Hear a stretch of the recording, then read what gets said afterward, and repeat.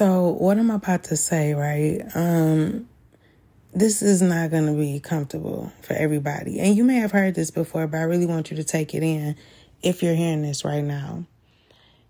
When you go against somebody else outside of you, it's like going against the God within you, if that makes sense. Like this mirror image.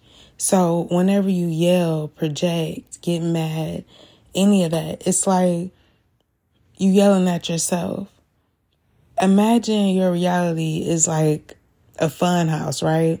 And you in that room with all those different reflections of yourself. And everyone that you encounter is this reflection of you. And so when you get upset and when you get mad, it's like, are you really mad at the other person, or you're mad at something within you that's being projected outside of you?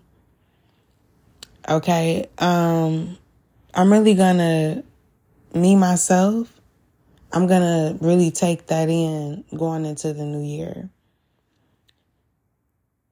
I'm not perfect. You know what I'm saying? I've said things this year. That's why, I have deleted things, like deleted certain episodes and stuff. I've done that throughout this year, I believe. Yeah, of course. But I'm saying that to say we all grow and evolve. I constantly do say this, though, that we grow and evolve. And everything I posted this year is like an expression of myself throughout the year. So nothing is false or fake. You know what I'm saying? Like, this is the journey that I was on. I went from one way to another way to the next way, whatever, right? But what I'm trying to say is that, going into this next year, really think of everyone as this mirrored projection of you. And just see how that changes your perception of things.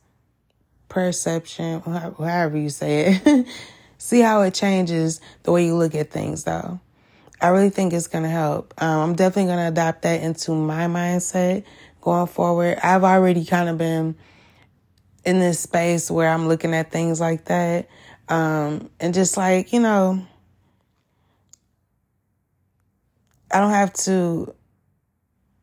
have to take everything in the way that I was before.